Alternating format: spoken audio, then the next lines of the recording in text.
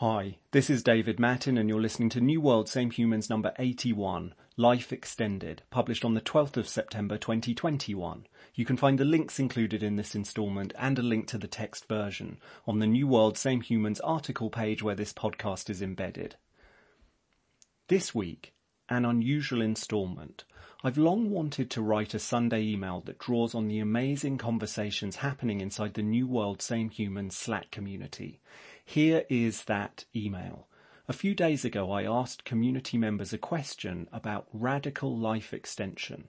The replies were so thoughtful, I knew immediately that I wanted to share them. A massive thanks to Blake, Greg and Gabrielle for offering their perspective in this instalment. And thanks also to everyone who makes the New World Same Human Slack group such a special place. Let's go. How long is too long? Every week, I put a question to the New World Same Human Slack community and a discussion ensues. This week, the question was on lifespan. The week brought news of Altos Labs, a high-profile Silicon Valley startup, joining the quest to radically extend human lives.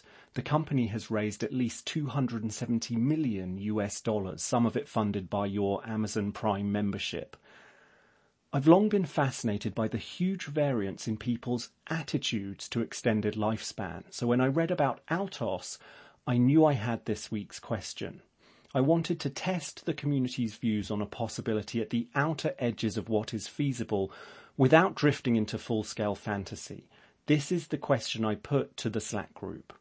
If you could choose to live to 500 and do so with good health and vitality until very close to the end, would you do it? Community members could vote yes or no and, of course, leave a comment explaining their vote. I'd planned this week to write something longer of my own on extended lifespan, but the responses set me thinking about this subject from all kinds of new angles, societal, economic, even emotional. They provide a richness of perspective that exceeds anything I could access alone. That's the power of community. So below I share 3 of the best answers, each one by an active community member. I'm confident they'll enrich your thinking on this fascinating subject too. After each answer, I make a quick reply, and at the end I'll share my view on the initial question and how my thinking changed as a result of our discussion. And for more on the New World Same Human Slack group, just listen to the end. Blake Warrench, Social Impact Project Manager, New York City. Blake voted no, and she said this. My answer would really depend on the answers of those I love. If I'm going to live to 500, but everyone I know and love is going to die before 100, let's say, it seems extremely exhausting to live 400 more years building relationships and finding meaning in life over and over again. Also, if we're talking about this current moment, I pessimistically don't believe Earth will be habitable to humankind 500 years from now. I don't want to fear dying from climate change every day, whether by the current issues we have like heat waves, storms and wildfires, or by something much worse in the future. And my response was, thanks Blake, I hadn't really considered the emotional and relational implications you outline here. Living hundreds of years while those around you are stuck with a normal lifespan does indeed sound exhausting. It's also a brilliant premise for a sci-fi story, a dark, futuristic Groundhog Day. Greg Sherwin, Technology Leader, Lisbon. Greg voted yes, and he said, there's a lot that depends, including things we have little contextual awareness about. How does the calculus around lifestyle risk change when we live to 500? By historical standards, COVID is a minor blip in the history of human public health. But we've raised our standards so much as to make any significant loss of life unacceptable. What happens when people expect to live hundreds of years? Will people also stop riding motorcycles? Nobody bungee jumps anymore. What happens to population when we reach 500? What are the impacts on the environment when people simply stop dying? And what will that do to birth rates? If income inequality is bad enough now, including between generations, what happens when that inequality is spread across 7 or 8 generations, when it's baby boomers versus generation AC? My response: a changed calculus of risk for humans who expect to live to 500 is a fascinating possibility. As you say, Greg, it's likely that we're already the most risk-averse people in history when it comes to physical well-being. On the other hand, would people feel more free to take creative risk and career risk if they knew they'd live far longer? Gabrielle Reason, marketing lead, London. And Gabrielle voted no, and she said, I'm absolutely fascinated by life extension, but I think it should be used only to improve health span, i.e. the number of years one is healthy and able, and not the length of life. There's a lot of rhetoric in billionaire, tech bro, biohacker spaces that to me has echoes of eugenics. I'm better than others, so deserve to live longer than them and take up all the resources at their expense. Progress has always been driven by the rapid cycling of life. Creative movements are fed by fresh ideas and youthful optimism and energy. Arguably, if you take a brain full of wisdom and experience and allow it to live longer, its ideas could continue to develop.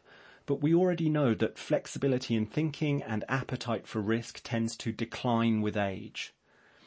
David Sinclair addresses this debate in his book Lifespan. He argues that having an aged population could increase the proportion of conservative voters, as older people tend to lean towards the right. Also, extended lifespans would drive income inequality between generations even further, as the old have even more time to accumulate wealth. Here in the UK, we already seem in a tailspin from a Conservative government that is driving income inequality. I don't think we need to accelerate it anymore. My response: the idea that we should use these technologies only to create extended health span is compelling, and I hear you when it comes to creativity and fresh ideas. I wonder if brains that could remain physically healthy for hundreds of years could remain creatively flexible and productive. And I'm looking up Lifespan by David Sinclair. My take and how it changed. When I published the question, I told the group that my answer was yes, I would choose to live to 500 in good health if I could. As you can see from the above, I was quickly schooled in some excellent reasons to temper that enthusiasm. A few I hadn't considered at all, others I was forced to consider more carefully. My answer remains the same. Life, it seems to me, is too precious to be refused. But now that answer comes with some caveats. I hope, though of course I can't know, that we can prevent the Earth from being entirely uninhabitable in 500 years. And I believe we humans are flexible enough to remain creative and open to necessary risk throughout lives that last hundreds of years. Though I think we need to work hard at that, and entire new branches of human psychology would be created in the process. The questions around generational inequality are powerful. Extended lifespan has already had a significant impact here.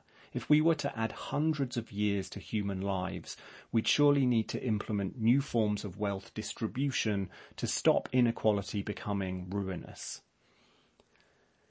Join us. How would you answer the question I posed this week? What's your thinking more broadly on the project to radically extend human life?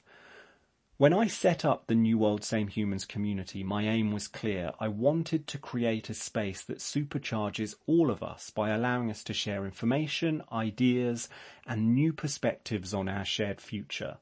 Now there are over 500 members, including a small but dedicated core, doing just that inside the Slack group, and my ambitions have grown. I hope that together we can turn New World Same Humans into the leading space online for the discussion of our shared future.